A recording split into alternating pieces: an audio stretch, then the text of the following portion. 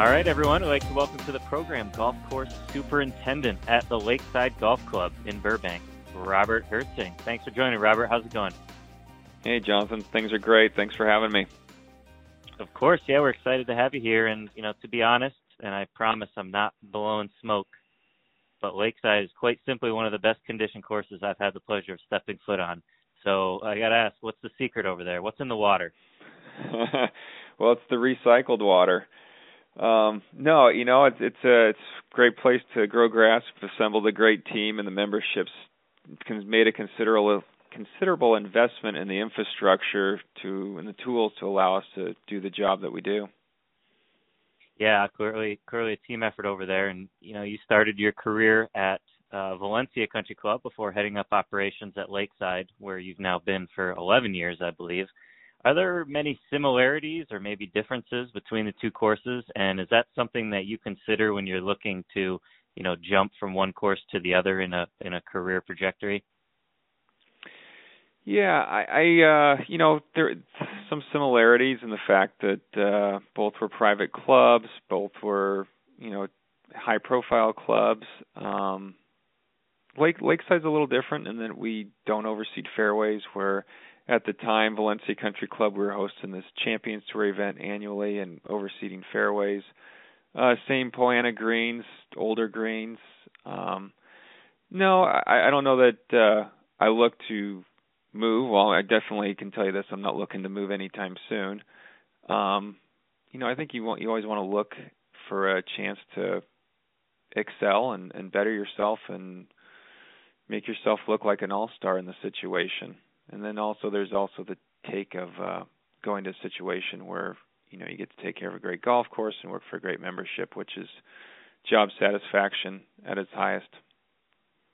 Yeah, absolutely. And, I don't think most people understand that agronomy and turf grass management is a science, and you can actually get, advanced degrees in these fields. So when did you know that this was the career for you? Well, interesting question there. I grew up playing golf, always, like any golfer, you go to the different golf courses and you see different conditions and, like most golfers, you want to go play the best conditioned golf course possible. And for me, that was growing up in Southern California and playing junior golf events. It was anytime we got to go play a Valencia Country Club or Yorba Linda at the time was really great. Still is. I know a good friend of mine who actually went to school with Elliot. He's there, and they just rebuilt their greens a year ago, and they're spectacular. But, as a golfer, you always yearn for, hey, I want to go play a great conditioned golf course. Well, played golf growing up.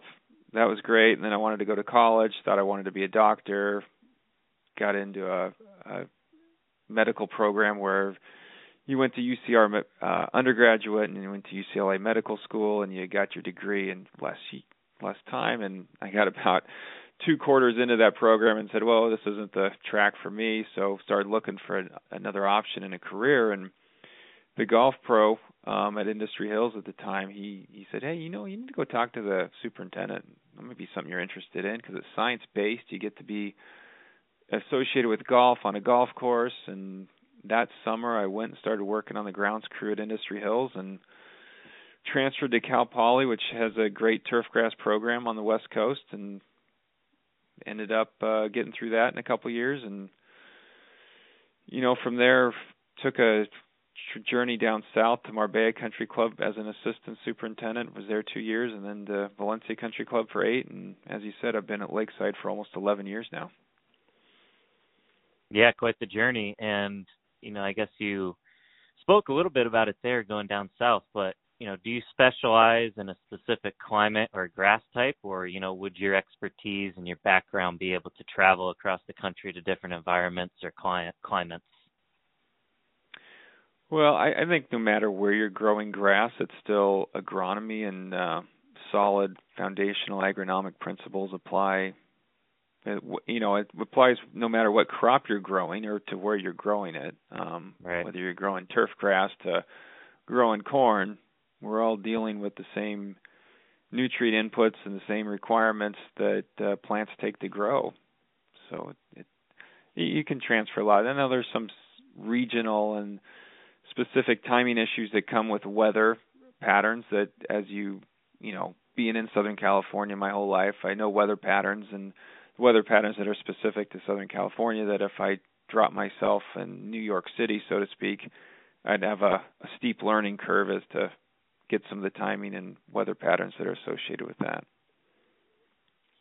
Right. And, you know, a lot of golfers, you know, whether we want to admit it or not, but, you know, aeration is a big factor in choosing, you know, where we're going to go play at said golf course. So what is a normal aeration schedule, and does it depend on the type of grass and or the climate? Is there a different aeration schedule for, say, East Coast courses as opposed to out here? Well, sure. I mean, I'll speak to out here because that's what I'm most familiar with. You know, aeration in Southern California, typically golf courses will aerify greens 2 to 3 times a year, and usually you'll find a spring, fall, and sometime midsummer aeration schedule. And it's vital to getting air and oxygen into that root system.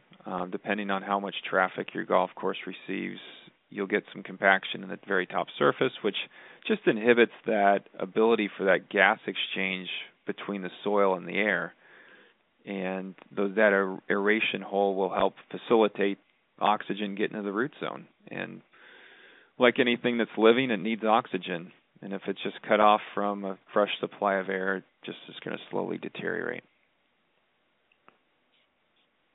Yeah, that's quite scientific and just fantastic insight. I love it. So, you know, the interesting thing to that though is people always say, "Oh, just when the greens are getting good, you guys always aerify them." And it's the reason we do that is because you want the greens growing quickly and looking healthy so that you can have a quicker recovery. Because, you know, all of us have had to do it at a time or two, that if you got a green that's looking sick and not performing real well and you go and aerify it, that recovery period is just exacerbated because the plant's unhealthy going into it. So typically we always aerify when the turf's actively growing so that the recovery time's minimal. Yep. Well, and that's good, and I'm sure you've learned over the years that superintendents probably shouldn't be listening to the peanut gallery, you know, the random member that, you know, missed a couple 3-footers coming in.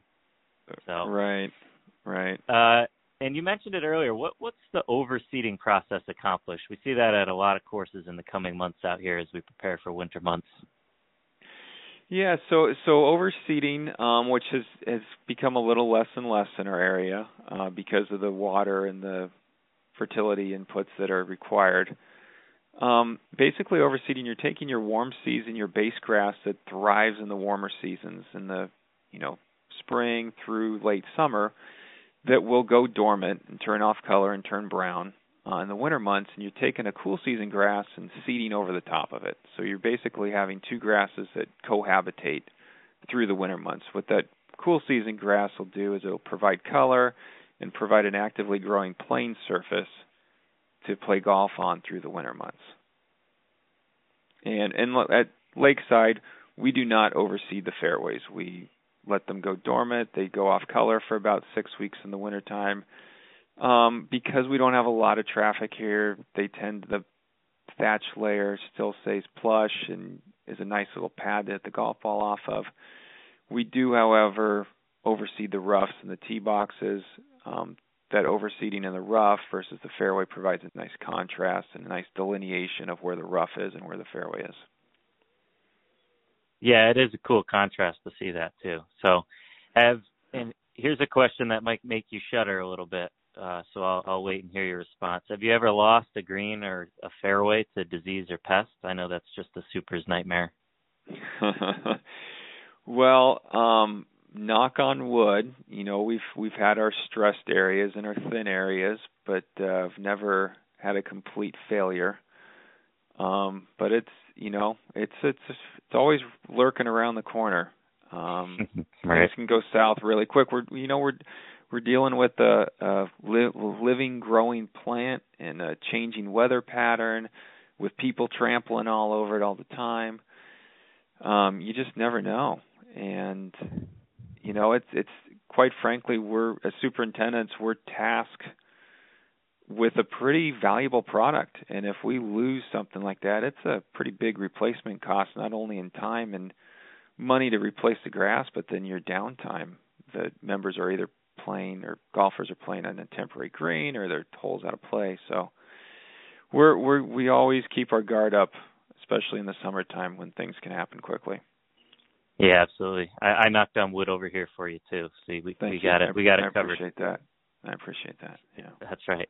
So last year we held our biggest championship, the SCJ Amateur Championship, at your home course, and it was phenomenal. What was it like seeing just the region's best try to tackle your setup? And did you guys do anything differently, knowing that the guys teeing it up that week were some of the best in the state? And obviously, our champion last year, Sahith, is now on tour. So you were really dealing with top-level future pros. Yeah. Well, you guys in the SCGA and led by Jeff Nineman, you guys have such a fantastic tournament staff that, I wanted to communicate with Jeff and say, hey, whatever you guys want, we're going to try to provide for you. I was able to draw on my background working with the PGA Tour and kind of their standards. And then, just Lakeside, we try to keep an elevated standard year-round anyway. But, I just wanted to give them a good, fair golf course that was consistent from tee to green, and all the greens were the same. And, we're in the middle of July, and it was warm, but we wanted to try to keep it firm but playable. And just, we wanted it fair. We wanted the champion to be determined because of his skill, not because of he got a good bounce on the golf course. And working with Jeff and kind of we are fortunate. We host an event every year called the Kelly Cup. It's always the directive in that is always to make a very difficult golf course. So we kind of drew on some of the whole locations that we had from there, and you guys, like I said, you guys did a great job in setting it up, and I think as it's showing, the best in the field won that week, and he's got a very bright career ahead of him. Absolutely, the cream rose to the top that week, and it did. Yeah. It did. It was pretty neat. Lakeside's only 6,800 yards from the back tees, which these kids were just bombing it. But it was interesting that, and maybe you could clarify some of the scoring. Like Saeed kind of lapped the field, and he was in double digits under par, but there was only a few other people under par that week, so the golf course held its own, which was really exciting to see. The membership was excited to see the golf course held its own, and that was nice. Yeah, it was great. I mean, finishing in second was Trip Morris, who owns the course record and is a member there. So he had a little bit of that local knowledge, but otherwise, Sahith certainly lapped the field. I think he went 65, 64 on the weekend. So certainly cream rose to the top. And, we spoke a little bit about how you can make it firm and fast, but on the flip side, what are some tactics that a super can do to go from firm and fast to soft and receptive and then back and forth? How are you able to sort of tinker with the golf course? Primarily, your biggest lever to pull when you're trying to firm things up is just water, and planning out your irrigation, timing your irrigation, making sure that root zone has enough moisture to support the health of the plant, but allow that top surface area where you're playing golf on to dry up a little bit and come a little faster. Sand top dressing is a key to some of our success. That sand allows for that little buffer zone between the native soil, which tends to be a little cakier and hold more moisture. So that sand top dressing, which is actually where the ball's impacting the turf, we sand top dress pretty consistently, and that really helps with playability of the golf course also. Cool. And I'll leave you with this. What's just one thing that people maybe don't realize about your profession that might be behind the scenes, or something that they just didn't realize that went into the job? Wow. There's a lot of moving parts to this job, and that's what really keeps it interesting for me. Between the irrigation and their computerized irrigation system, to managing a staff, staff sizes vary, but we crank up to about 30 people at our peak. It's the equipment. You got an equipment fleet that's worth up to $1 million, if not more. Everything's always changing too. You got an environment that's always changing. The weather's always changing.